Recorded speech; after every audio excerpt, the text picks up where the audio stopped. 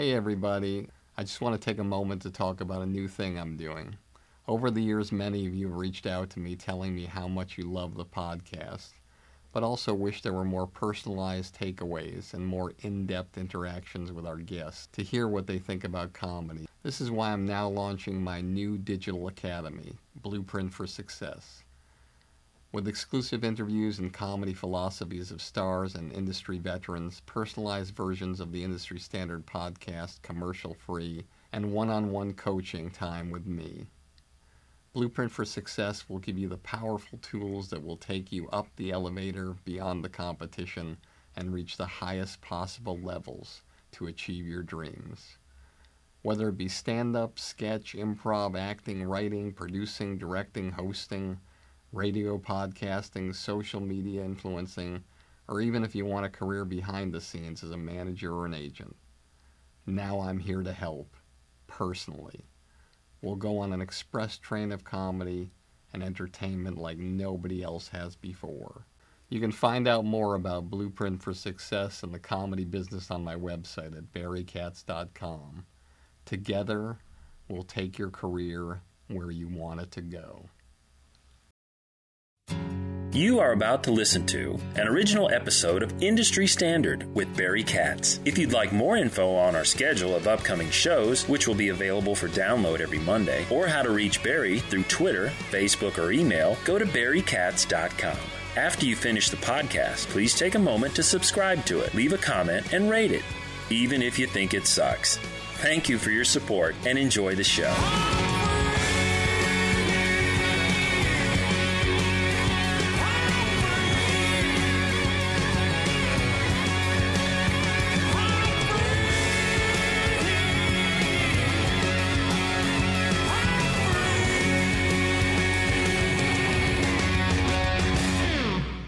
Welcome back to another episode of Industry Standard with me, Barry Katz.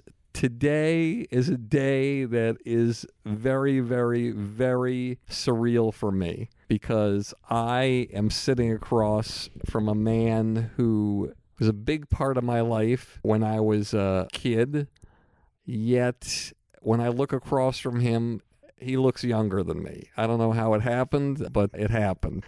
And I'm talking about Mickey Dolenz, the lead singer of a little band called the Monkees. And I joke when I say little because they were a group of gentlemen that really, really had a sound that was infectious and created, in my mind, as a very, very young, impressionable person, a lot of holy shit moments that inspired me to want to be in this business.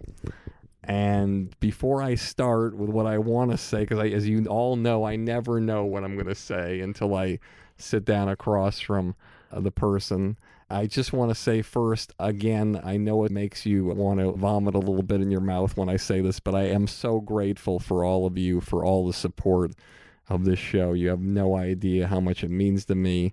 This is a real passion of mine. I'm very emotional about it. I love this show. I love doing it.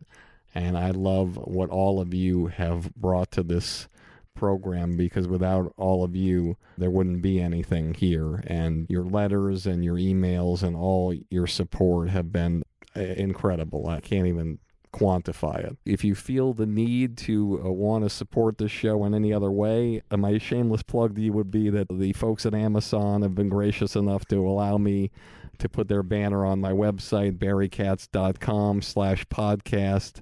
And if you ever want to buy anything on Amazon, you can go to the website, click on the banner, and it doesn't cost you anything. But for some unknown reason, they donate a little bit of dollars to the Barry Katz Two Jewish Boys College Fund. So I'm very grateful to them, and I'm grateful to all of you who decide to go to that banner and click on it and help those young men out in their quest to learn how to make a bong out of a Coke can.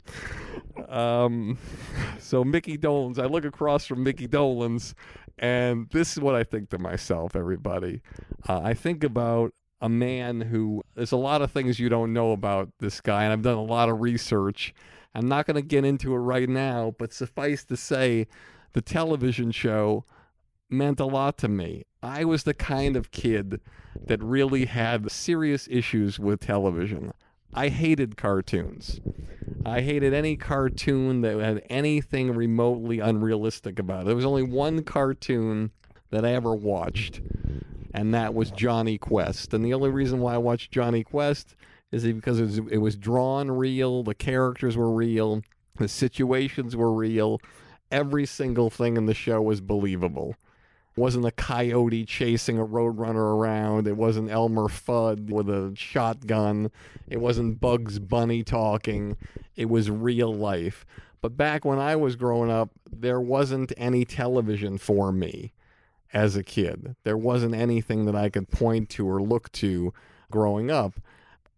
Because back then, Peter Engel had not existed yet on television. Peter Engel, for those of you who know, was a guest of mine, created Saturday morning television, starting with a show called Saved by the Bell for people of my age back then and younger, and it all took off.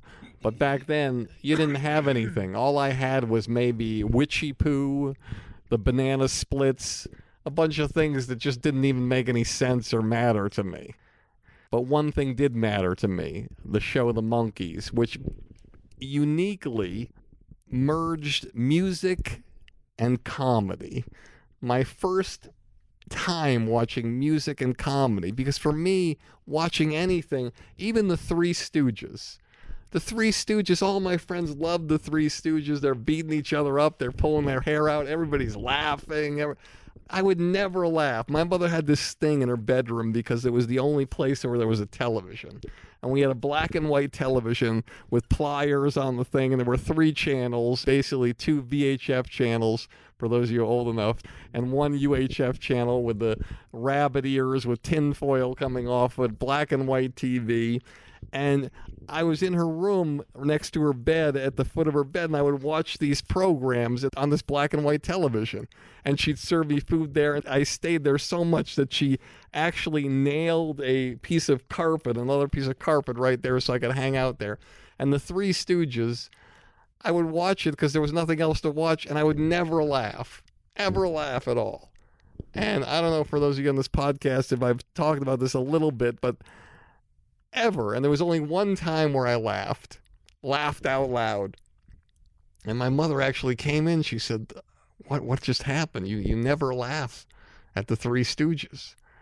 What happened? Who hit who knocked who down the stairs? And I said, there was none of that. It was just a line. She said, what was the line? And I said, well, Larry said to Curly, what do you think?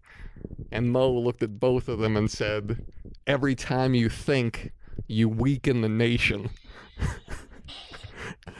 So what I wanted to say is that when the Monkees television show came out, finally there was something on television that moved me. There was a personality in all of those 4 people that someone in the country could rally around. There was Davy Jones, who was like the good-looking, kind of like young, heartthrobby guy. There was Peter Tork, who could be argued would be classified today as the technology nerdy kind of looking guy. Not to mention all the cast in there, but Mickey Dolenz was kind of a guy. He was just like, I don't know, he just represented this thing that was like part darkness and part light. It was like this weird thing, like I was actually watching somebody who was too cool for school. You know, he might not have been like the Davy Jones, like girl screaming kind of guy, but he was the kind of guy that you looked at and you said, I want to be that guy.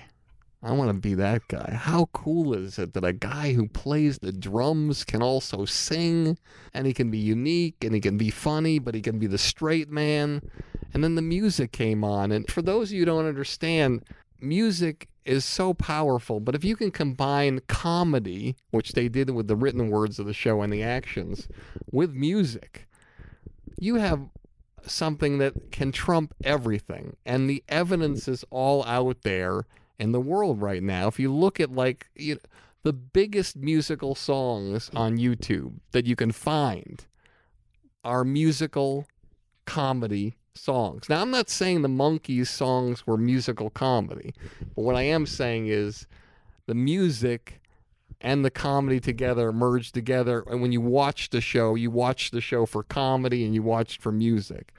And I oftentimes think about the kind of things that you look at that have been on YouTube that have like close to 1 billion or over 1 billion views, like Gangnam Style by Psy, Thrift Shop by Macklemore, or What Does the Fox Say by Yelvis. You know, these are all songs that are like probably have 3 billion views. There's a reason why they have 3 billion views, because they combine 2 different genres together to make something special. And so when I was growing up, that took me, that moved me, because I love music, I love comedy, and it put it together. And it set a tone for me, for my career, and good or bad, that I always knew that I never wanted to stay in one lane. Because I knew if I stayed in one lane, I could live and die in that lane. I could be very successful in that lane. And there's hundreds and thousands of examples of people in the world that just decide to do one thing and they do it well. Whether you're a dentist and you just do that well and that's all you aspire to be and you're the best person at it, or you're the lawyer that's the best defense attorney there is, nothing wrong with that if that makes you happy. But for me, and probably millions of people out there, they aspire to do more than one thing. And it doesn't make the people who do one thing bad. It just means that they aspire to do one thing. And for me, the Monkees inspired me to say, hey, you can have it all.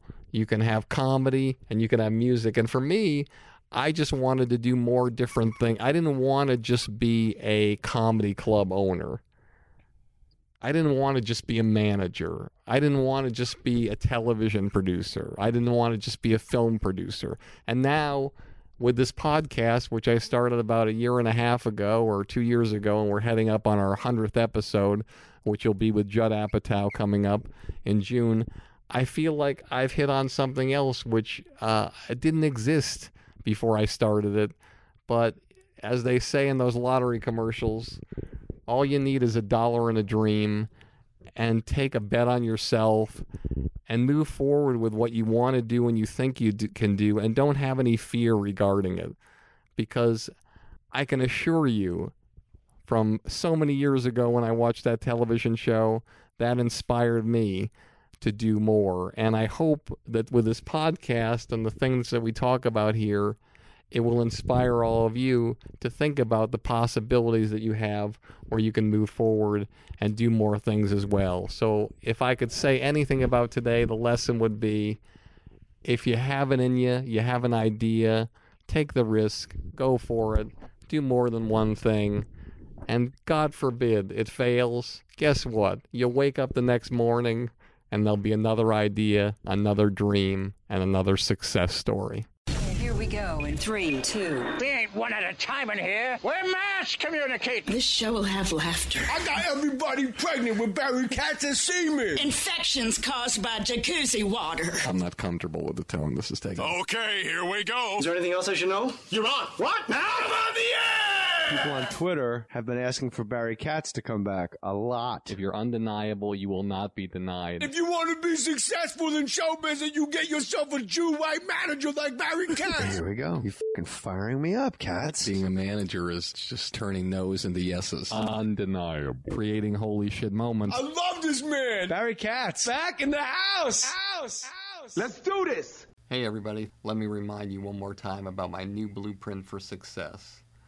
It's a project I've spent months and months working on just to help you jumpstart your comedy career and beat the competition. Whether you want to do stand-up, sketch, improv, acting, writing, producing, directing, radio, social media influencing, or even if you want a career behind the scenes as a manager or agent, Blueprint for Success will give you all the tools you need to take your career to the highest levels.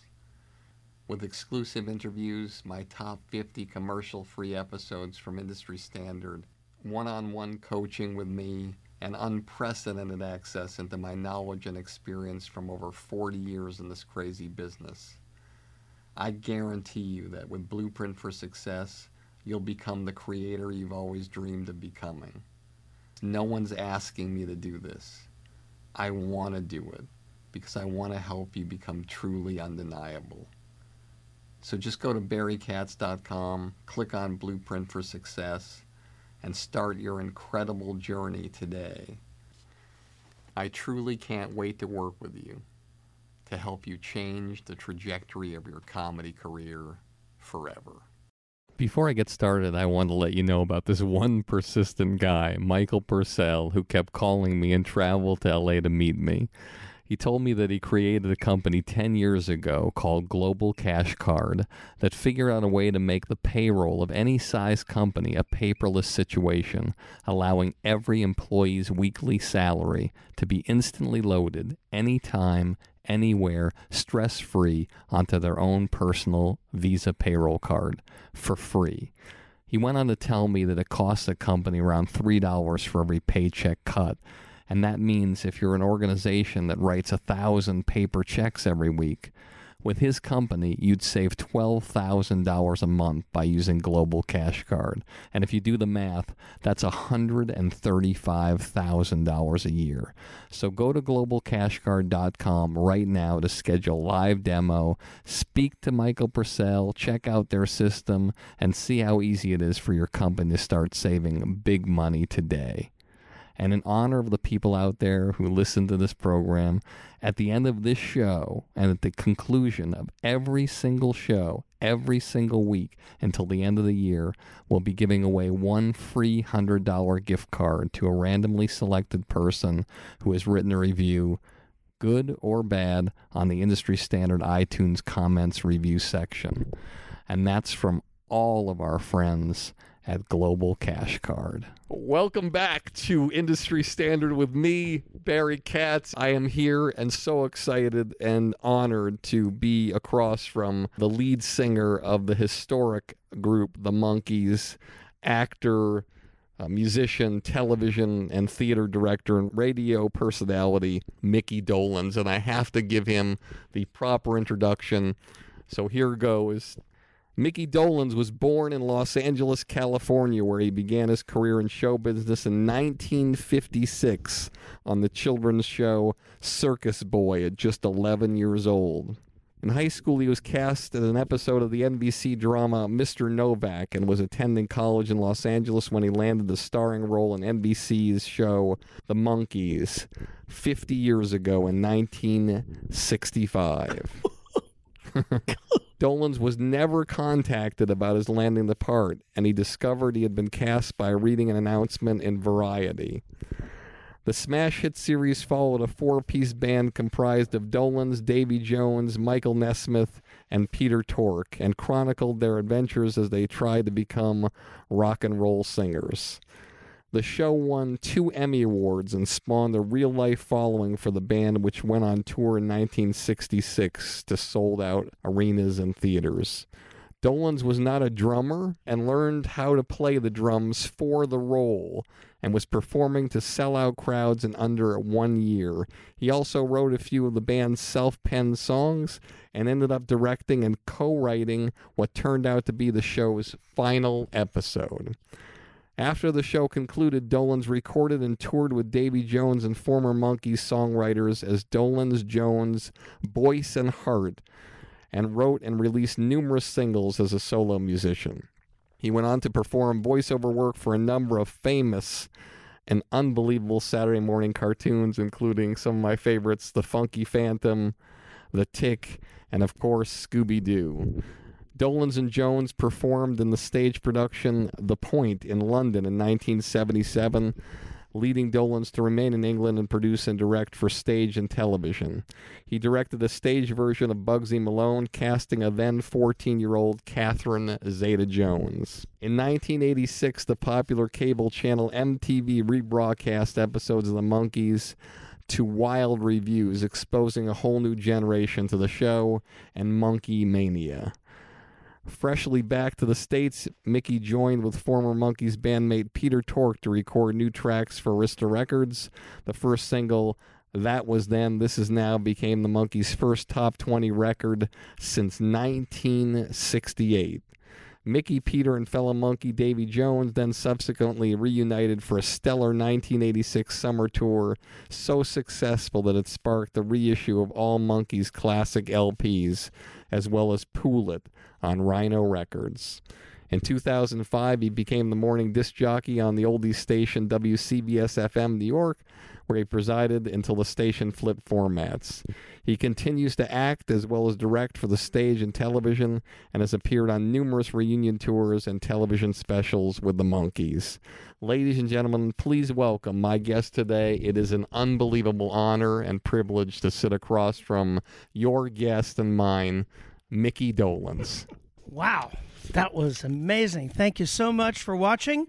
See you next week. So funny. That was excellent. One correction, if you don't mind. We got a correction. One correction. It wasn't me that read that I'd got the part in Variety. I think it might have been one of the other guys. I had an agent at the time because of my history in TV, doing Circus Boy and all that. And so my agent called me and said, "You got the pilot." I didn't even quit school, though, for the when I heard I got the pilot. I was going to L.A. Trade Tech. I just, in fact, spoke at the 90th year anniversary of Los Angeles Trade Technical College. I was going to be an architect. I decided I was going to be an architect after high school, and I would fall back on show business if I couldn't make it as an architect. And that was my plan. And but I wasn't stupid, and I would go to auditions and did these guest shots on, like you mentioned, a couple of TV shows for money and for. But I thought about time I really settle down and get a real career, and it was going to be an architect. And I got the pilot, but I didn't quit school. I took 10 days off or so for the pilot, and then went back to school. And because I knew that pilots, 9 times out of 10, especially back then, they didn't sell. It's that much of a chance of them going there? I'm well, kidding. back then it was worse. Kidding. Now it's not probably as bad because of all the other outlets of distribution. But back then there was 3 outlets of distribution, the 3 networks. And every year, that year I was up for like 3 or 4 pilots that I went and auditioned for. One of them did go to pilot. It's called The Happeners, about a Peter, Paul, and Mary kind of act. It didn't go to series. There was another one like a Beach Boy kind of surfing band, and another one was like a Mighty Wind, big family thing with like 30 people in a folk kind of show. That didn't go to pilot. The Monkees, went to pilot. And when we got the order from NBC for the series, then I finally quit school. Now, and the rest is a hysterectomy. I think of every hacky comedian. Why do they call it hysterectomy? It should be herderectomy. Anyway, I'm sorry. That was. Yay. I will edit that out of the podcast. Right. So, what I love to do, Mickey, is I love to go way, way back. So let's go way back to you growing up in Los Angeles. Tell me the neighborhood you grew up in. What was your family? Were they rich? Were they poor? Sure. Your parents, what they do? And what was your first inspiration back then as a single-digit kid to want to be an actor? Well, I didn't. I was a single-digit kid, and at that age, you very seldom kind of know what you want to do. I certainly didn't. But my parents were both in the business. They were. So I grew up in the business in that sense. What were they doing? Acting. They met on doing a play on Hollywood Boulevard somewhere. My mom was a theater major from Austin, Texas, who had come out to Hollywood to be a star and literally packed up all her stuff in her car with her mom and her brother and came out to Hollywood. An ingenue at 19 years old or something like that, and came out to be a Hollywood star. So they're both. Sorry. So your father was also. My father was born in Italy. I'm first generation Italian. On that side, he was born in Italy, and 1908 or something like that. He left Italy, got out of Italy because he didn't want to join Mussolini's army. became a waiter on a cruise ship or something, and we've tried to piece it together. Ended up in Cuba, swam to America or something, but wanted to be an actor, and he did. He became an actor in Los Angeles, of old school Errol Flynn kind of character. George Dolans was his name, and he got quite a claim to fame. He did The Count of Monte Cristo in the 50s, pretty big network television show. So he wanted to be an actor. So anyway, I came out of a showbiz family, but having said that, it wasn't your typical LA Hollywood showbiz family. We didn't live in Hollywood. We didn't live in Beverly Hills. We lived way out in the valley where I still live. And we lived on little ranchettes. I was born on a chicken ranch in Tarzana. And my dad was a working actor and also making a living doing carpentry and woodworking and a maitre d' at a very famous restaurant club in Los Angeles called the Trocadero.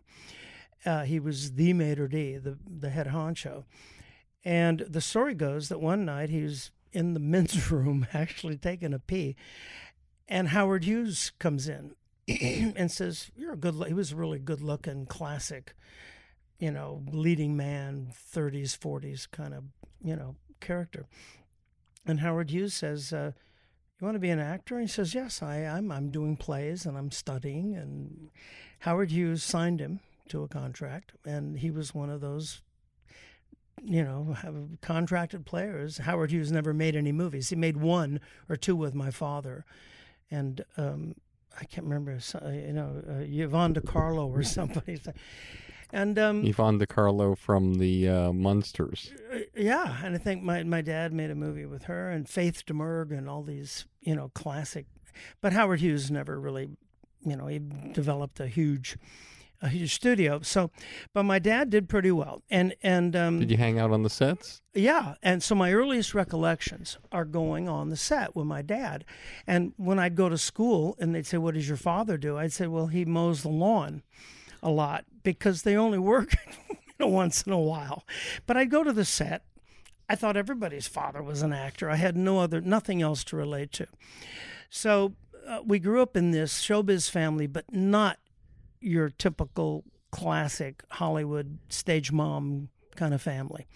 Very down to earth, very homegrown. We lived on these little ranches, and I had horses and had gardens, and I had to clean the pool every day. And my father, old school Italian. We didn't hang out with people in Beverly Hills or in Hollywood. None of that.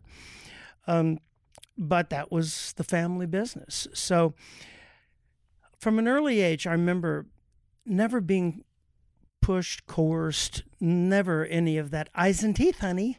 Eyes and teeth. Never. But it was my dad. I remember when I was like 6 or 8 years old, he must have said, my agent or as a producer wants to make a movie. Do you want to, do what I do and, be an actor? And I must have said, yeah, sure. Because I did a screen test at like 8 for a film that was supposed to be shot in Mexico by some producers. And I was going to play a little Mexican kid. They dyed my hair black, and I had to talk like that, which you could never do today. You'd just be shot. But we did screen tests, and they never made the movie because I think the government was overthrown or something in Mexico in 1954 or something like that. But that was just the family business. And I just went to school and hung out, and my father would do a gig and do that, and he got a series, The Count of Monte Cristo. And then when I was like 10 or 11, I went to, my mom said, you want to go to an audition for a TV show? And I said, no, I got a baseball game. I did. I had a Little League game. And but then I guess she asked again, or I changed my mind. I said, oh, okay, I'll go. And I went, and I remember the audition to Circus Boy, this NBC series. And I got the audition. I got the pilot. And what was your role? The circus boy. You were the I was lead. the star. I was the star of the show, NBC show. Your first audition you ever go on in your life. You have no acting not training, first, but and you get the lead role. Hey, I got the lead in this series called Circus Boy. NBC Screen Gems television show. I don't understand. How do you even know what to do when you go on? Well, the because audition? my family was in the business. I mean, so my were father, they training for you for the audition? Were they working with you? Well, they must have. I don't remember specifically being trained, or I didn't have an acting coach or something. But back then, that wasn't as common. I mean, especially I was just born into the bit. I followed in my father's footsteps. You know. Like if you're a banker or a musician or lawyer, you just pick it up as you go along, I guess, as a child. And so not that uncommon. So I must have done okay because I did the audition and screen tests and stuff, and they gave me the role as this little blonde-haired kid in a circus at the turn of a century. That's what the show was about. And it was a big show on NBC. Now, do you remember back then, like, what the deal was for your role, like, financially, what it was back then? Nothing. It would have been, a few $100 a week or something. That's it for the lead role. Yeah, sure. For anybody back then, not just me. But, we were protected. I was protected by the Jackie Coogan laws. I don't know if you've ever heard of that. But no, why don't you tell our audience what the Jackie Coogan laws are? If you just Google it, it's a better explanation than I can do. Jackie Coogan was a famous kid actor back in the 30s and 20s and 30s. And his parents ripped him off, took all his money, and he reached maturity and had nothing. Basically, he was broke. And so I guess it became legislation. And in the 40s, maybe, I want to say maybe the 40s or so, the federal labor laws, were passed, and child stars had to be protected. And so the parents could only get a portion for support, and they could only get a portion for expenses, and then the rest had to go into a trust account until the kid reached 18 or 21 or something like that. So I was protected, not that I needed it, but I was protected by that. But back then there was very, very little money and no reruns. Was there anybody in your pilot of Circus Boy that became a big star from that? Noah Berry Jr. was my uncle. He was quite a big actor back in the 40s and 50s. He became Jim Rockford's father in the Rockford Files. Robert Lowry Jr., a big actor at the time, character actor, and some others. And we would have on guest. There'd be guests that would come on, and in typical half-hour, dramas in the 50s and 60s. So I do remember at the time when I got the part, I remember at 10 years old or 11 years old thinking, this is a game changer. I wasn't stupid. I knew the power that television had. I sensed it, I guess, and my parents both being in the business. And that did change everything. And I did this series on NBC for 3 years. And yeah, it did. It was but we still lived this very, very down home, very rural. But you were making more money than your parents at 11, 12, 13 Well, my years old. father also had a series, The Count of Monte Cristo. So, but you were basically equal in financial wealth to your parents at 11 or 12 or 13 years old. Yeah.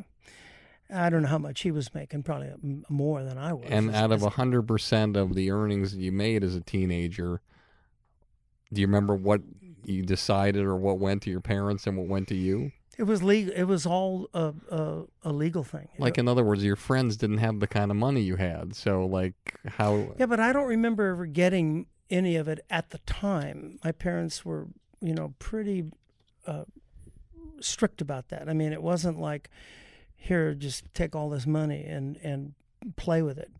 So it wasn't a situation where, as one of a funny young comedian, I know she says she does an impression of Miley Cyrus where Miley's dad says, "Hey, Miley, why don't you go clean your room?" And Miley says, "Hey, why don't I go clean your bank account?"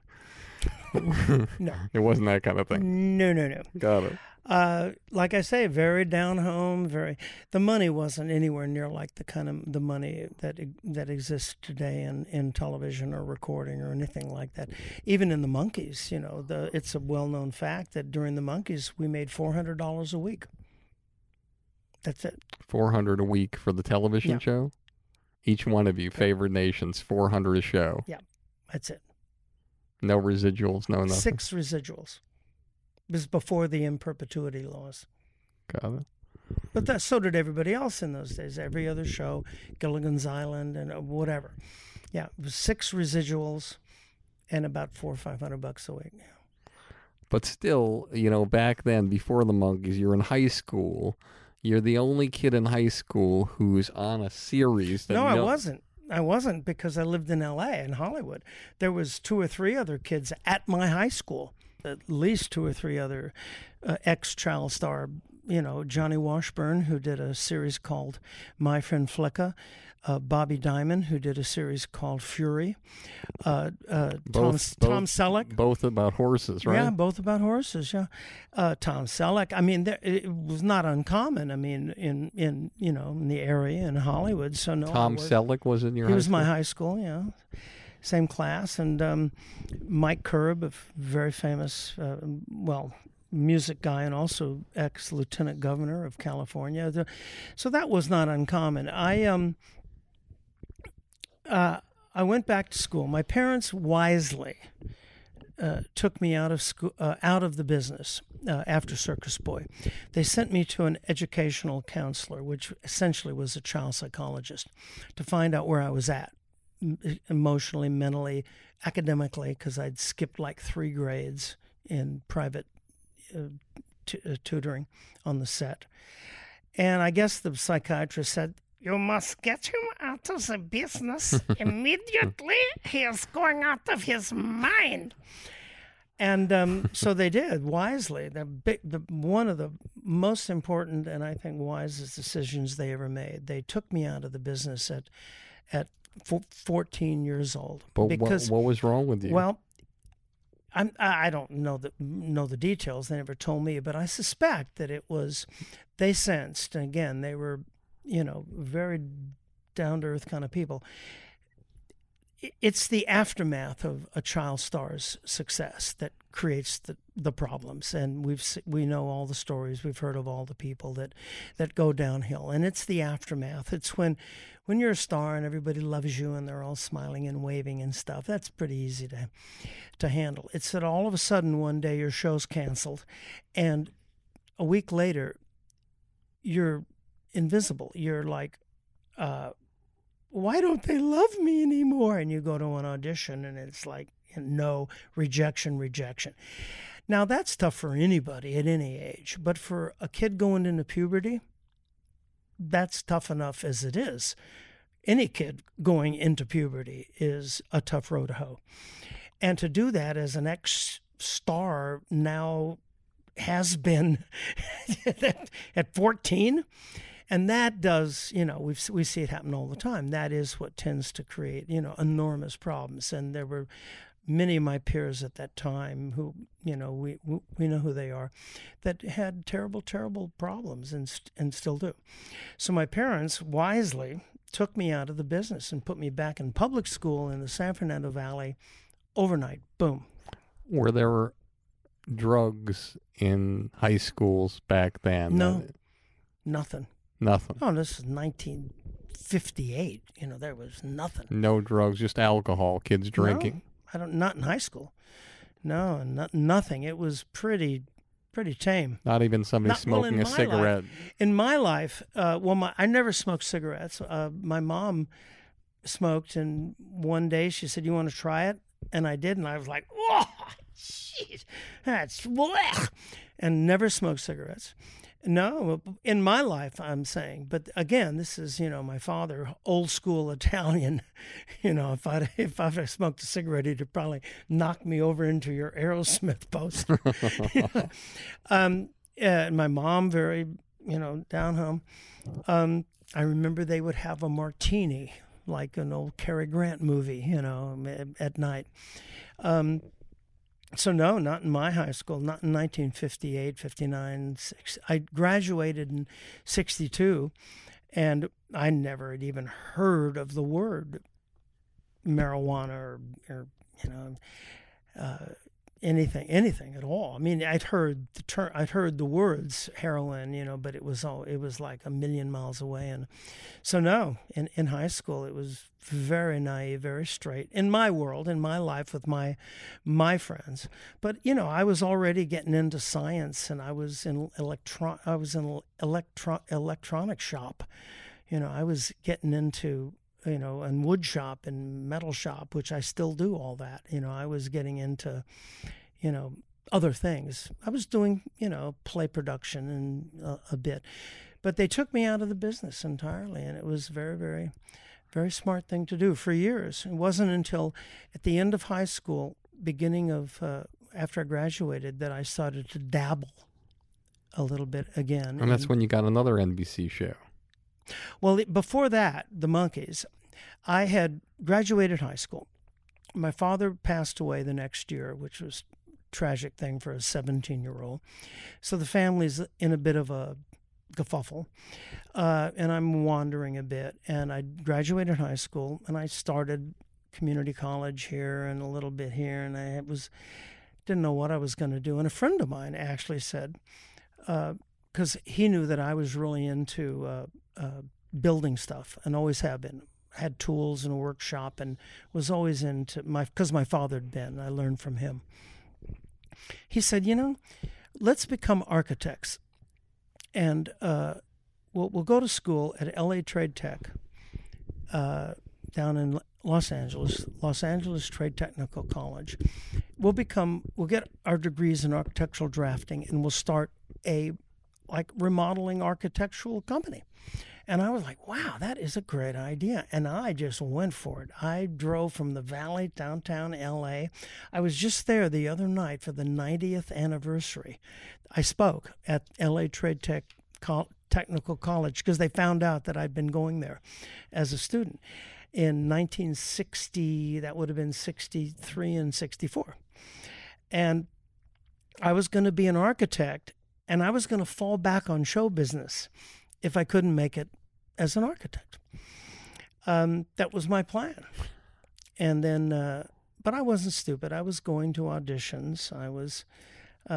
Why did your parents suddenly allow you to... Now, it wasn't until after... Well, by now I'm 18, so they didn't have as much... But when your dad passed away, was that when you started going on auditions again?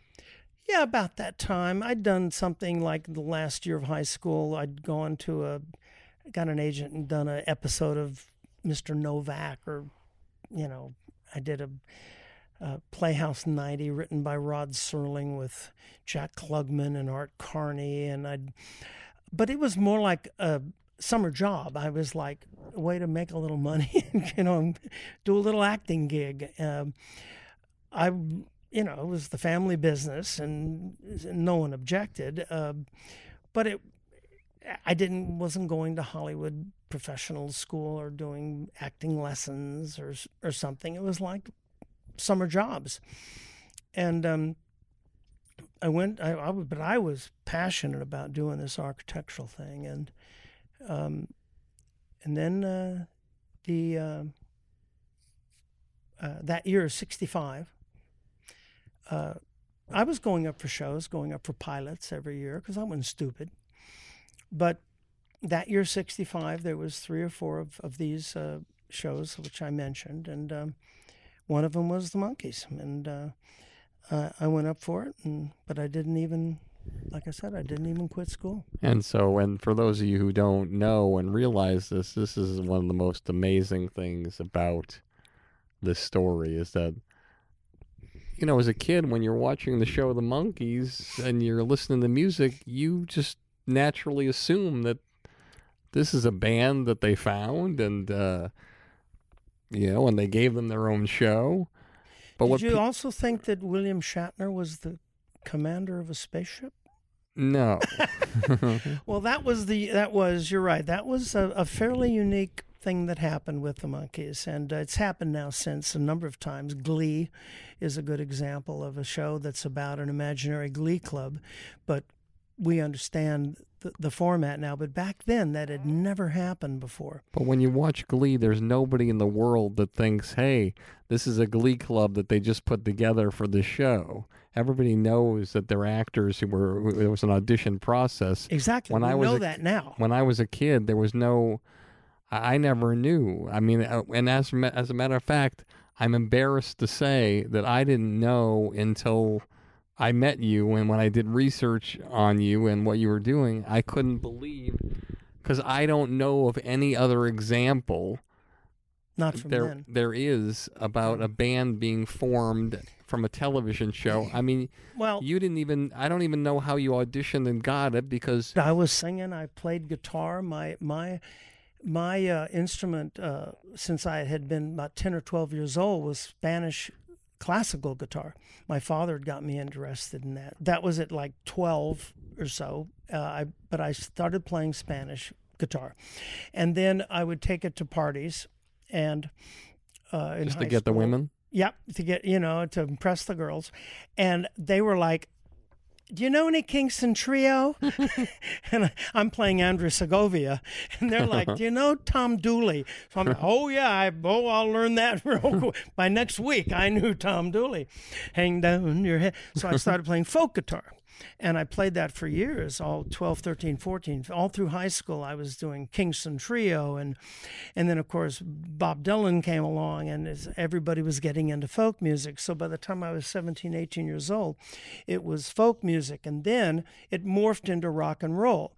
My audition piece for the Monkees on the guitar was Johnny Be Good by Chuck Berry. You had to be able to sing and play and act to get in the audition. Now, keep in mind, for those of you who know the song Johnny Be Good, I think that it could be safe to say that even the artist that sang the song and did the music wouldn't say that was his, he'd put in a time capsule as the best representation of his voice. It had nothing to do with that. It was just that was a song that I was singing in cover bands, because I was doing cover bands. I had one group called Mickey and the One-Nighters playing a bowling alley in El Monte, and I had another group called Missing Links, and it was a cover band, like the Beatles were a cover band essentially, and I was doing, House of the Rising Sun was my big party piece, and Johnny Be Good and Money by Barrett Strong and Walking the Dog, and it was bar time, and this was before Monkees. This is 2 or 3 years before the Monkees. But the role you're auditioning for when you go on the audition for the Monkees, you're the drummer. But you're not yet. I wasn't when I went. But what was the role you auditioned for? Well, they had a script. I still have the pilot script. It's spelled Monkeys, and there was 4 characters named Biff, Joe, Frank, and Sam, or whatever it was. They were totally 4 other. Now, was it a very prestigious writer at the time? The producer, Paul Mazursky. Paul Mazursky wrote the pilot. Down and Out in Beverly Hills. Yeah, Paul Mazursky, the famous comic. He had a partner at the time, Larry Tucker. Paul Mazursky and Larry Tucker wrote the pilot. Bob Rafelson, the big director, became a huge director, created the show along with Bert Schneider. There was a huge staff of writers on the show eventually, but the pilot was Paul Mazursky, Larry Tucker, Gerald Gardner, Dee Caruso were big television story editors. They also had a hand in it. Awesome. I'm sorry I kept interrupting. Take me to the audition process. So, yeah. You go in. Is it a cattle call, or are there a bunch of people? Well, not for me, because I'd already had a television series, you see. So when one has a television series, one doesn't go to a cattle call. I had a private audition with the producers. So you went right to producers. Oh yeah, of course, yeah. And like I say, I mean, it was very apparent that this was a different show. Bob Rafelson and Bert Schneider were not much older than I was, maybe only a few years, which was unheard of at the time to be in your 30s to be a television producer. So when you walked out of the audition, were you saying to yourself, I got this? No. It was much more involved than that. It was, it was a lot like auditioning for musical theater, which is going to come around to what the Monkees was like, which is the Marx Brothers. The Monkees was a television show about a band that didn't exist. It was an imaginary band. It existed on that set, and it existed on television, and those characters existed as imaginary characters. It became a band when we went on the road, a lot like Pinocchio becoming a little boy. That's kind of the fascinating, essence of it. But essentially, it was a Marx Brothers. They screened Marx Brothers movies for us during the rehearsal and filming process, and we took improvisation. But you had to be able to sing and act and play an instrument to get through the audition. So clearly they had in mind that this was going to be something besides a bunch of actors miming or, pretending. So you did screen tests with other actors, pairing you with all different kinds of people. It went on for weeks. All right, so you keep going, you keep getting asked back, asked back. Call back, and yeah. When was the first time where you were standing in a room with the other three people? I don't remember. You know? I remember Davey a bit, and I think I do because we had a lot in common. He had been a child star on Broadway doing Oliver.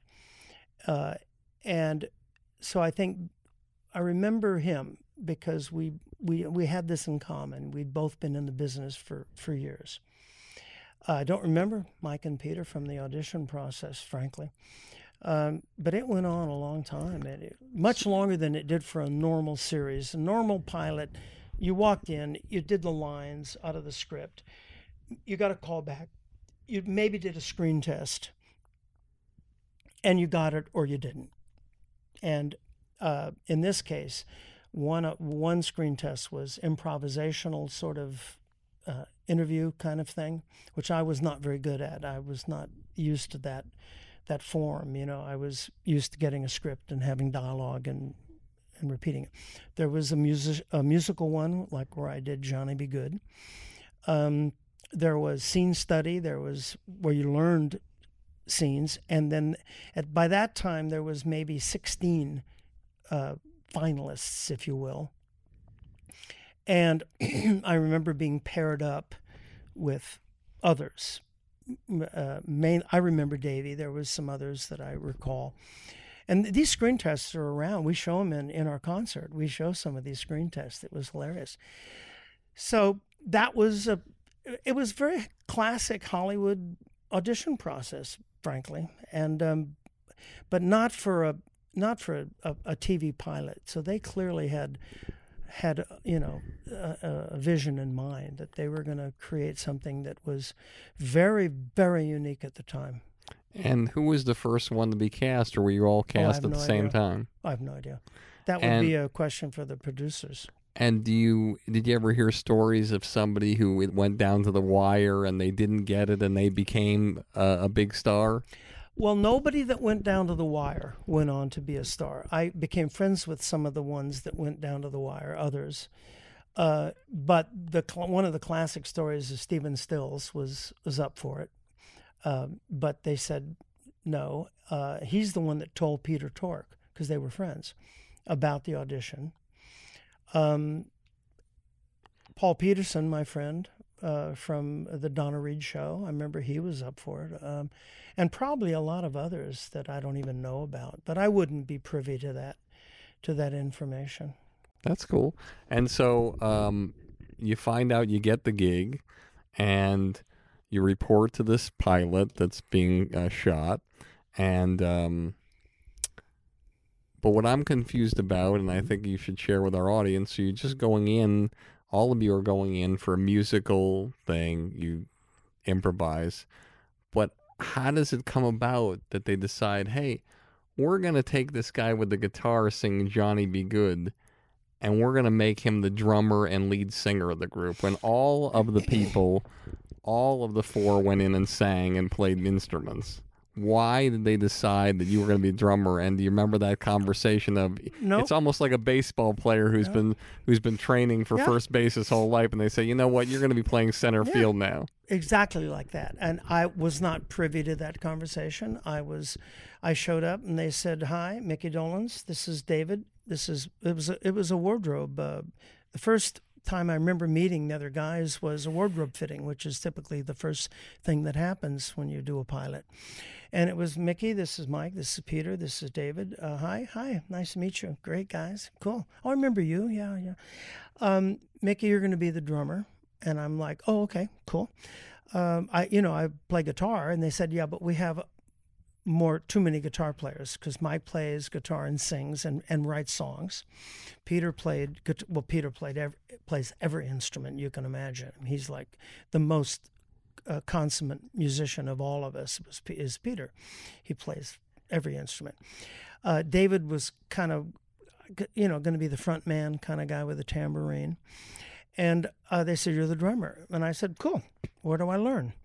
Similar to what I said when they cast me as circus boy, and they said, you're going to ride an elephant. And I said, sure. Where? Where do I learn? Because I came out of that mentality. I came out of the Hollywood studio system where they said, we're going to do a movie and you're going to be a scuba diver. And you would start scuba diving lessons, immediately. But I wasn't starting from scratch. I had been a musician. I'd played classical guitar, so I could read music. I'd been in rock and roll bands. I had sat and played on the kit, in my band, just goofing around.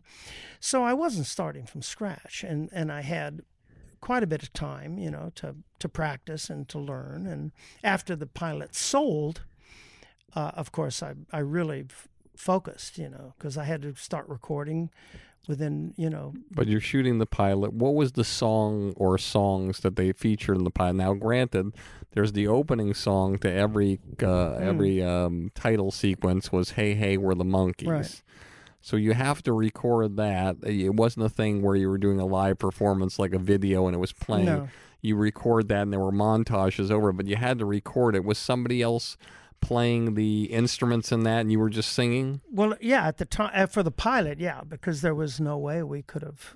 They had recorded the soundtrack for the pilot long before they cast us.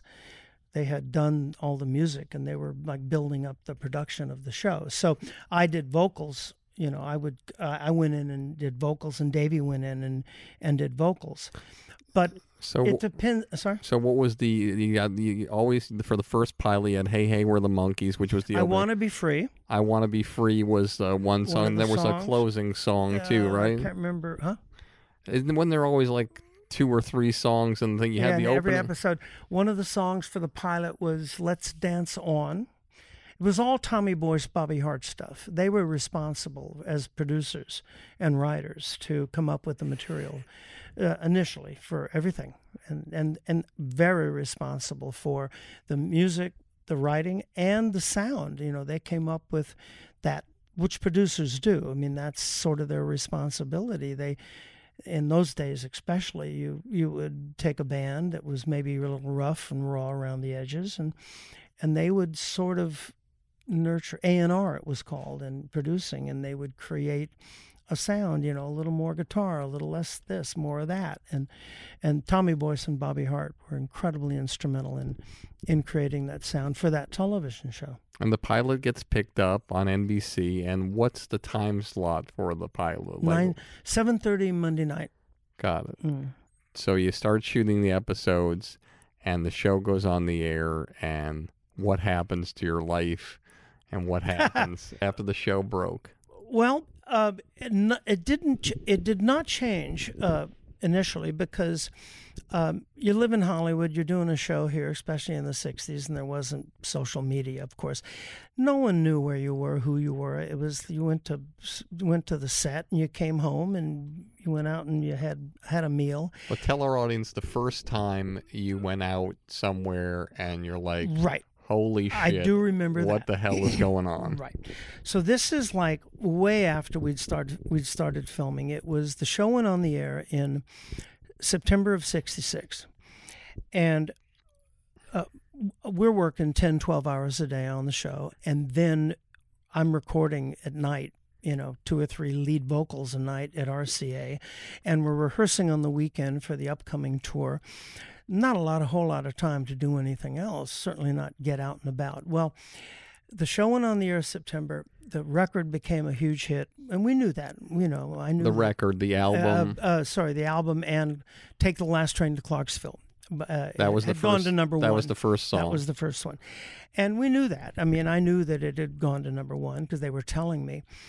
But in LA, it's not quite the same as when you're in the provinces. So, that Christmas, December of '66, they gave us a week off, a hiatus for Christmas. And I'm living in a little house, somewhere rented, and I'm going to go out and buy my Christmas presents and go up see my family up in San Jose where they'd moved to.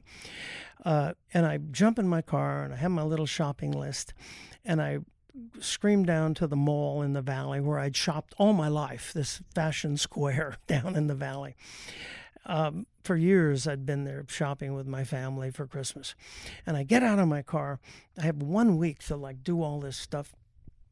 And I run in through the big glass doors, and I so remember this. And all of a sudden, all these people start running at me, screaming. I thought it was a fire. And I'm standing at the door holding it open going, calm down, don't panic, don't run, wait, don't panic. And I realized they're running at me. All these kids and people and adults, they're running at me. And I had to get in my car and leave. I was really pissed off. I'm like, I got to do my shopping here. And I had to send my roadie or somebody to go do the shopping. So that's the first moment.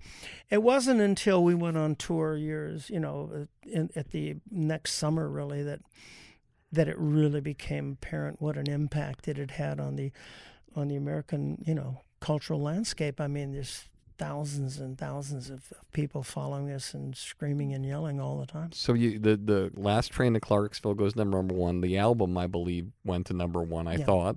Yep. And so you plan a tour. Now, to plan a tour when you've never physically played together, really. Oh, we were playing every.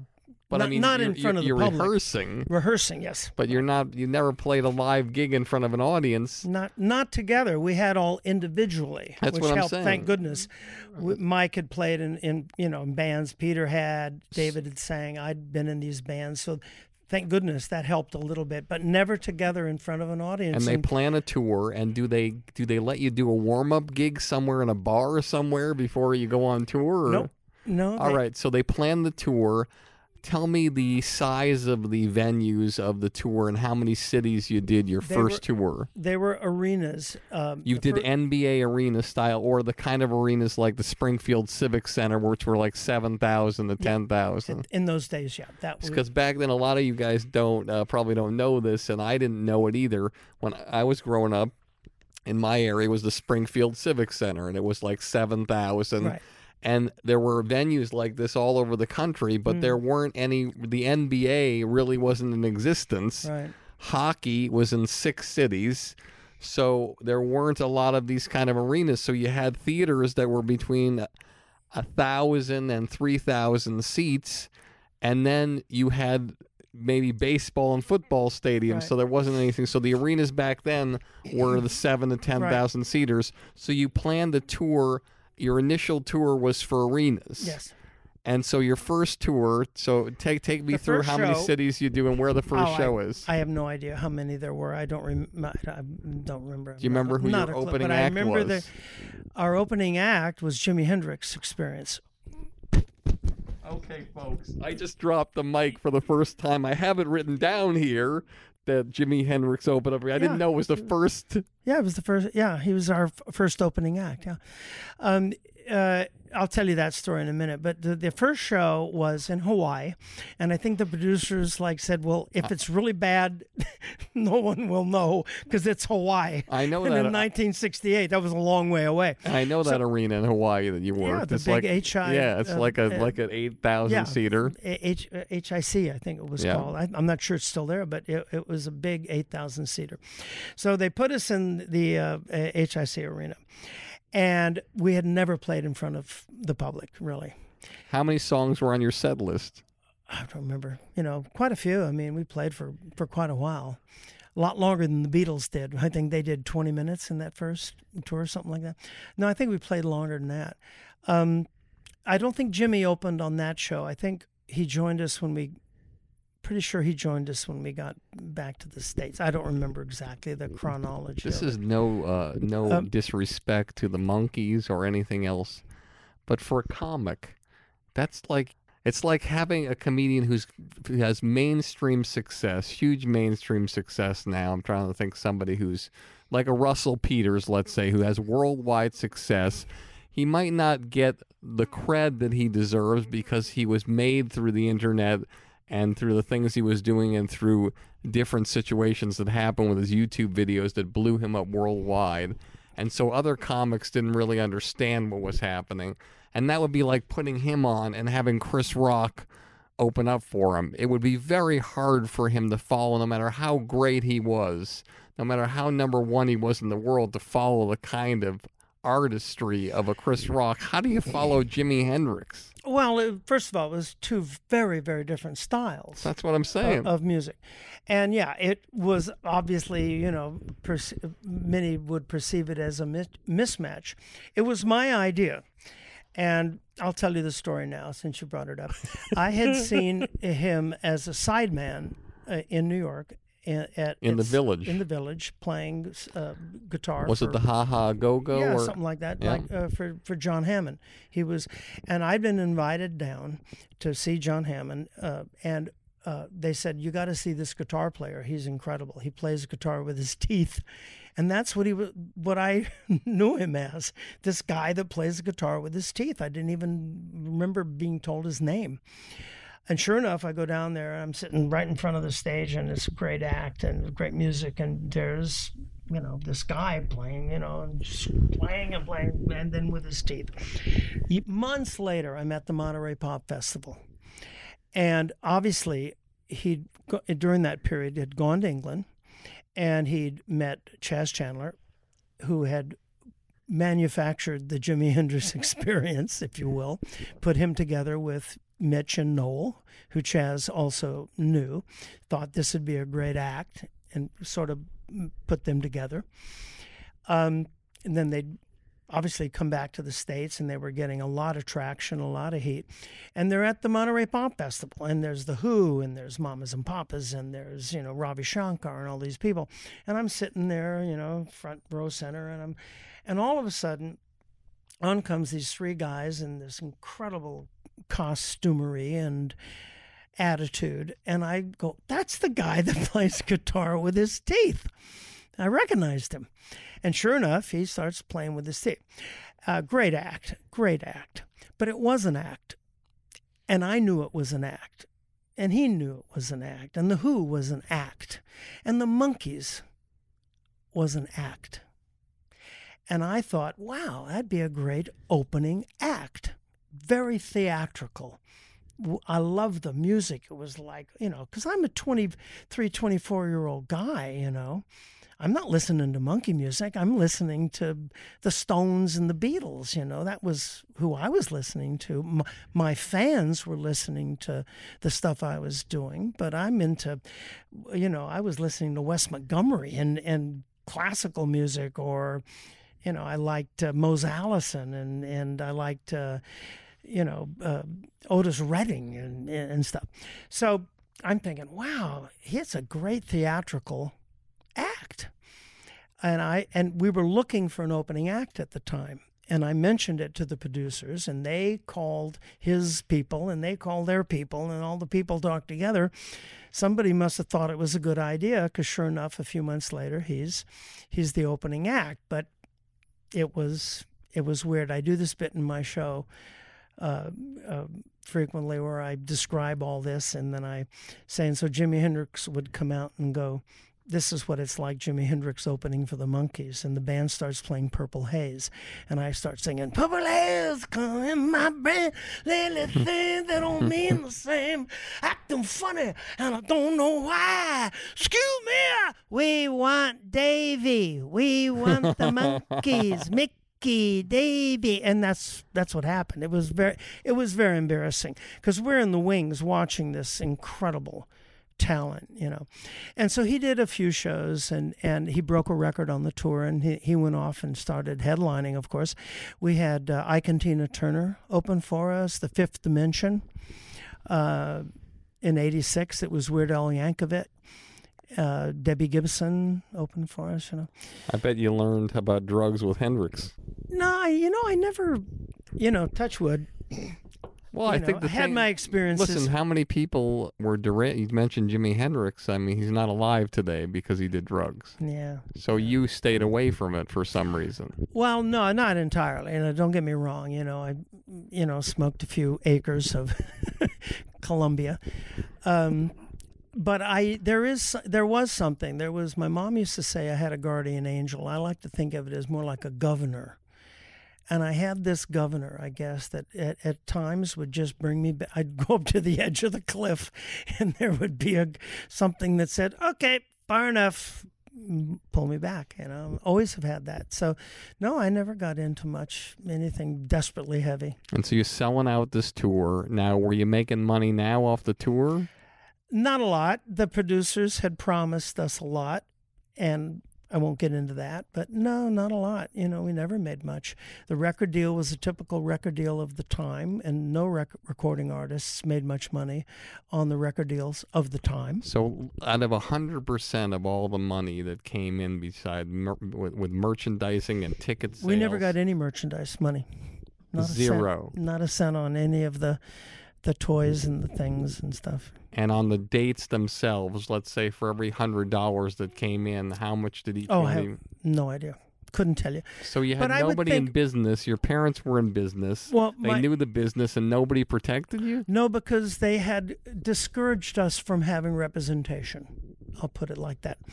So we never had representation. We were represented by the producers and the owners of the show. Did you ever find out, like, one time where you're hanging out with Davy Jones and you see a check of Davy Jones's, or he says, wow, I just got paid this amount for this, and you're like, well, wait a second, we all got the same, but it wasn't a lot. I mean, compared to what? In those days, the $400 a week was a lot of money to a 20-year-old kid. But I mean, you're the most successful band in the world. Your number one album. But we didn't own it, and we still don't. And the name. But they needed you to go out and perform it. Yeah. Without you performing it, there's no money. No. Well, on the performance side, yeah, not the recording side of the. So you never renegotiated your deal for personal appearances. We tried, but by that time, the whole thing was kind of, the whole project. If you go back and look, the entire Monkey project only lasted for a very, very short period of time. I was doing a musical in New York, Aida, the Elton John, Tim Rice musical. And I'd been starring in that for like almost a couple of years on the national tour and then on Broadway. And I was this is in like 2002 or 2003, something like that. And I was sitting in my dressing room, adding up all the shows I'd done, all the performances, 8 shows a week, week after week for like almost 2 years. And I figured out that I had worked on that musical longer than I worked on the Monkees. It was a very, very short period of time. How many episodes of the Monkees? 56. 56, and how many tours did you do? Only 2. How many albums? Well, that was like 7 or 8. 7 or 8 albums. And a lot of recording, but only a couple of tours. And only 56 episodes. Now that would be like 4 years of a series nowadays. But at the time, it was only 2 years. Why do you think it all ended?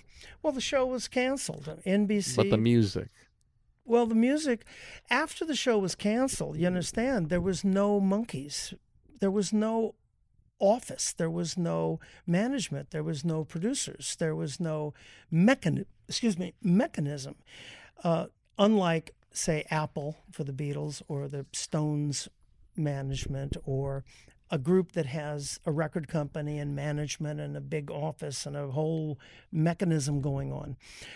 When the show was canceled, and the production company, Raybert Productions, which had created the show, there wasn't anybody driving the train, excuse the pun. We were kind of on our own if we wanted to go out. And to this day, if we want to go out and tour as the Monkees, we got to make a deal with the record company. Now it's Rhino Records, thank God, because they're doing a really great job of keeping the catalog alive. But if I wanted to go out and, say, create a new TV show, I have to go get the rights. Same as William Shatner. He can't go out and make a Star Trek movie. Paramount owns that franchise. And so now what happens is somebody wants to do a Monkey thing. They call me, they call Mike, they call Peter, or they would call David and say, do you want to go on tour? And I would say, make me an offer. Because we never owned the rights, the logo, the name, the franchise. God, all the Monkees songs are drowning in the ocean. You can only save one. Which one do you save? Oh, wow. Great question. I've never been asked that one before. Boy. Whew. I would say probably Pleasant Valley Sunday, Carole King. And how did Carole King, was that a song that she wrote for you? For me, yeah. Wow. Well, having said that, they were Carole King and Jerry Goffin, of course, brilliant partner. Barry Mann, Cynthia Weil, Boyce and Hart wrote some of the biggest hits we ever had. And like I say, created the sound. Harry Nilsson had his first hit with us. David Gates wrote for us. Paul Williams, Neil Diamond had our biggest hit, I'm a Believer, Neil Diamond. They were all part of the Screen Gems publishing Brill Building with Donnie Kirshner. The famous Brill Building. The famous Brill Building in New York, and then they had a Brill Building West out here. And they were writing songs on demand. I mean, Donnie Kirshner would say, did you see Beautiful, the Carole King musical yet? No. Well, when you do, you get a chance, because there's a little scene in there where Carol and Jerry are sitting there, and Donnie Kirshner says, there's this new TV show that Screen Gems is doing called The Monkees. I want you to write stuff for it. And this is Donnie Kirshner, was Don Kirshner, which was Don Kirshner's rock concert later on. After. I'm a believer. When I listen to that song, I think of it as a song that appeared to be as difficult to sing or on par as difficult to sing as Promises was for Dionne Warwick. Am I wrong? It was a tough one. Yeah, I remember Believer was tough. A lot of range on it. Some of them weren't as tricky. They didn't have as much of a range. Pleasant Valley had a hell of a range, still does. I do them all in the original key still. Going Down was a tricky one. I was doing so many, like I say, 2 or 3 a night sometimes, with very little rehearsal period. I listen now and I go, oh, I could have done a little better on that one. But I was shooting the TV show 10 hours a day and then having to go and record. And so, but, I feel so blessed to have had that stable of writers. I mean, you think about it. To have them writing songs just for me, and I'd go over and Carol would bring a song over, or I'd hear a demo or something like that, and that was amazing to have that stable of songwriters, writing that library of music, Well, and the proof's in the pudding. They stand up, to this day. They do. So we don't have much time left, so I'm going to do a little word association with you. I'm going to mention a name of something or somebody, and I'd love you to say anything that comes to mind or any little quick story or something. And then I'd like to wrap up with my 3 questions that I always wrap up with at the end, and then you'll run out of here violently. Okay. Word association, right? The Beatles. You met them. I don't know if I have a word. I met all of them. I knew Ringo probably best, and John, and then I also knew Paul and George. I don't have a word that I could, one word. I was a huge fan. That's all I can say. I remember when Sgt. Pepper came out, we were shooting the show, and we stopped. Mike, somebody sent a runner to the music store to get the album when it came out that day, brought it back, and we stopped production on the show because I'd been at a few of those sessions, but the one I remember the best is I went to the tracking session for Good Morning, and that's a whole other story in itself. I remember it to this day. And I actually, when I directed that episode of the Monkees, the last one of this that I wrote and directed, I called, or somebody called Paul or somebody and said, can I use that song? And I have that song in my episode of the Monkees, the first time they had ever let one of their songs be used in any other capacity. Jim Carrey.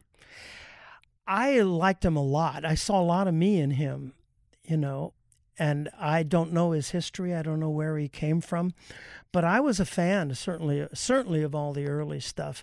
It was rumored that you might have auditioned for a part in Batman. Oh, no. I don't know where that started. I heard that somebody had mentioned me for that part, but I never auditioned for it. No worries. I would have loved to. Let's talk about another urban myth, Charlie Manson. You mentioned I'm afraid him. I'm responsible for that urban myth. I'm told, and I don't remember this because, it was way back in the 80s or late 80s. I came over to L.A. from England, and I did a radio interview at K-Rock with Rodney Bingenheimer. And I'm told that what happened was he asked me that question of who auditioned for the Monkees, and I was saying, oh, well, it was, Stephen Stills and Paul Peterson and Paul Williams, the singer-songwriter, and Charlie Manson. It was a joke. I was like just riffing, and it just got out like a virus, like Ebola. I do not believe that happened. I asked one of the producers years later, and he said he did not remember. Now, having said that, Charlie Manson was around at the time. He, with what's his name, the Beach Boy guys, and he was trying to make it and singing and writing songs, and that would have been a very different group. Mickey, Davy, Peter, and Charlie. That would have been a very interesting. Take the last train to Spawn Ranch, and I'll meet you at. Another urban myth, possibly. Henry Winkler, the Fonz. That is true. It was down to me and him. It was a callback, final callback, me and Henry for the Fonz. It was a mid-season replacement show. Happy Days. Yeah, Happy Days. And it had some show had fallen out, and Gary Marshall had been put together this show like that, and I was up for it. I went into a couple of auditions and went for the callback. I don't remember Henry being there, but he says, and we've talked about this over the years, he remembers walking in and seeing me there and saying, oh, shit, I'm never going to get this. Mickey Dolenz is here. But thank God he did. I would not have been nearly as great. Tina Turner. Well, she opened for us. Yeah, I remember, we hung out a bit with her and Ike, and I was a huge fan, of both of them. So what's fascinating in the 60s when, Martin Luther King and Malcolm X and social unrest and the tension between African American people and white people, and your opening acts were Ike and Tina Turner, The Fifth Dimension, and Jimi Hendrix. Was there any racism between the bands? Any tension? Because during that time, between them or between us? Between the acts, no. But in my world, there never was. In my heroes, just by the virtue of the kind of music I liked. I did Johnny Be Good by Chuck Berry. My heroes were Sam Cooke. I just saw Johnny Mathis the other night at Disney. That was a huge influence on me. But I don't ever remember even hearing the word races. But then again, I'm growing up in a fairly cosseted, isolated environment here, where to me, my heroes were, like I say, Chuck Berry, Fats Domino, but also Jerry Lee Lewis. But to me, they were all like the same. It had nothing, not in my world, it had nothing to do with race at all. And so when they said opening act, it was, just anybody. But the best story is, quickly, when Peter quit the group in late 60s, early 70s, Mike and David and I continued on, and we did some recording, and we were going to go on the road on a tour. But Peter, who had played a lot of instruments, sometimes two at one time, like the keyboard with his right hand and the bass with his left, because essentially the Monkees was a trio, a power trio. It was Mike on guitar, me on drums, and Peter on bass for 90% of it. David played tambourine and sang. So it was like a power trio. Mike played 12-string, Peter played keyboard, sometimes bass on his left hand or just the bass, and I played the drums. So we thought, well, Peter not here. There's no way we can go out as, drums and guitar. and so Mike and I at the time were both into R&B, big time. Otis Redding, big time. And I went and saw Otis Redding in San Francisco a few weeks before he passed away, and I was just such a huge fan. And Mike was also a big fan of R&B. So one of us, I'd been going to this club in L.A. and singing called the Red Velvet, and there was this R&B band called Sam and the Good Timers, and they were hardcore. Wilson Pickett. They had tuxedos and they had the little stands that said Sam and the Good Timers, and it was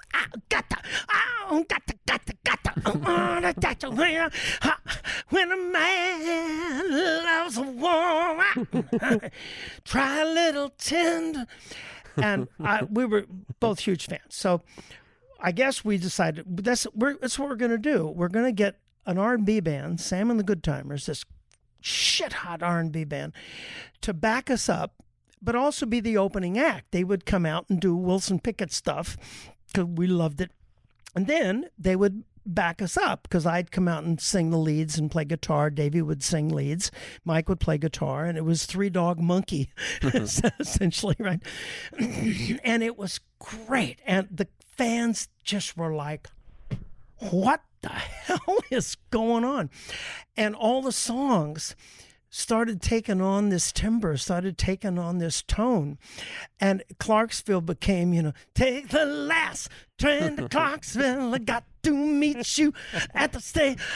I thought love was only true in fairy tales. Davey's going, I want to be free, like the bluebirds flying by.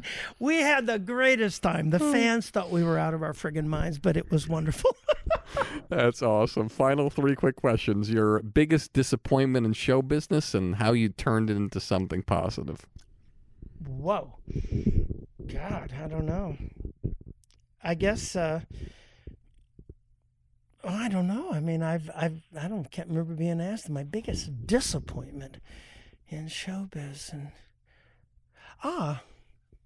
I had a disappointment in England when I was developing films and stuff, and I had developed this script by a writer that eventually became a movie, and I'd worked on it for years. And when the option came up, he refused to give me the option and used all the work I'd done and all the I won't name names, but a big writer, and basically took it out from under my feet and went and made the film. And I didn't turn it into something positive, but he never worked much anymore. Karma. Your proudest moment in show business? Whoa, probably getting the Emmy. 2 Emmys we got, because coming out of television, that was a big one. And then the last question is, what advice do you have for the young actor or person in the business who's just has a dream when they're a kid or at any age, and to move forward and have the kind of career you've had, even a musician or anybody of that nature, to make it through and navigate through this crazy business and get to the level and have the kind of career that you've had. Get a good lawyer.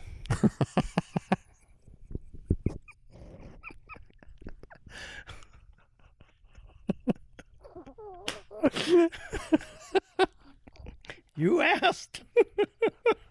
That is the shortest answer I've ever gotten to that question. I think it's perseverance is probably the one word that I would use, in this business, and probably in any business, but in this one. Talent's important,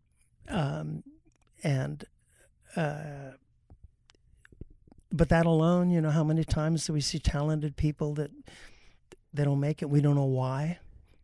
And you're like, wow, why isn't that person? Or you see people that don't have any talent and they're like huge. And you go, how did that happen? And so there's no formula, obviously. But I would think the one thing that you have to have is perseverance. You got to keep at it. You got to stick to it and keep at it, and not think it's going to be an overnight thing, because that very, very seldom, if ever, happens. Mickey Dolenz, this has been awesome. It's been a pleasure being your opening act and being Caucasian. I had an amazing time. You're an amazing man, and I'm so proud and honored that I got to meet you and do this interview. Thank you so much. Cool. As always, I'd like to thank our sponsor at Global Cash Card for free paperless payroll, saving your company thousands of dollars at globalcashcard.com. And as promised, our friends there are giving away $100 to a lucky winner who listens to this podcast from the iTunes comment review industry standard page. I will flick my magic mouse here and we will figure out who's going to win this week. Okay, this week the winner is from Mad Dog of Southland Park, April 7th, 2015. That's a recent one.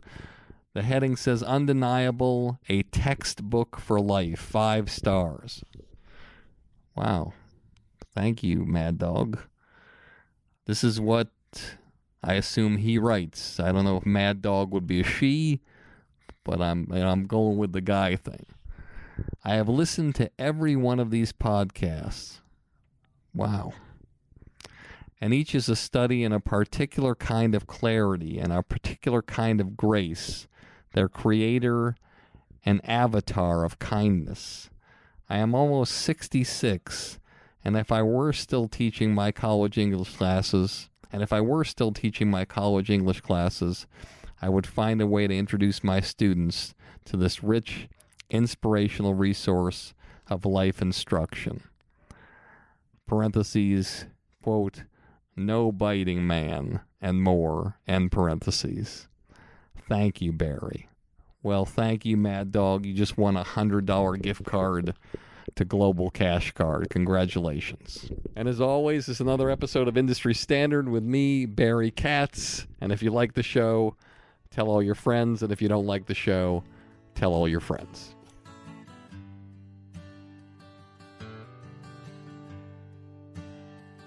They say it's the glory. I'll scream your name and put you on shoulders, walk you to fame. You'll get all the money, drive that fancy car. All the people love you, 'cause you're going far. Life is for the dreamers. They have all to gain. It's never quite over till it all feels the same. You pick your own poison, dig your own grave down in the valley of fortune and pain.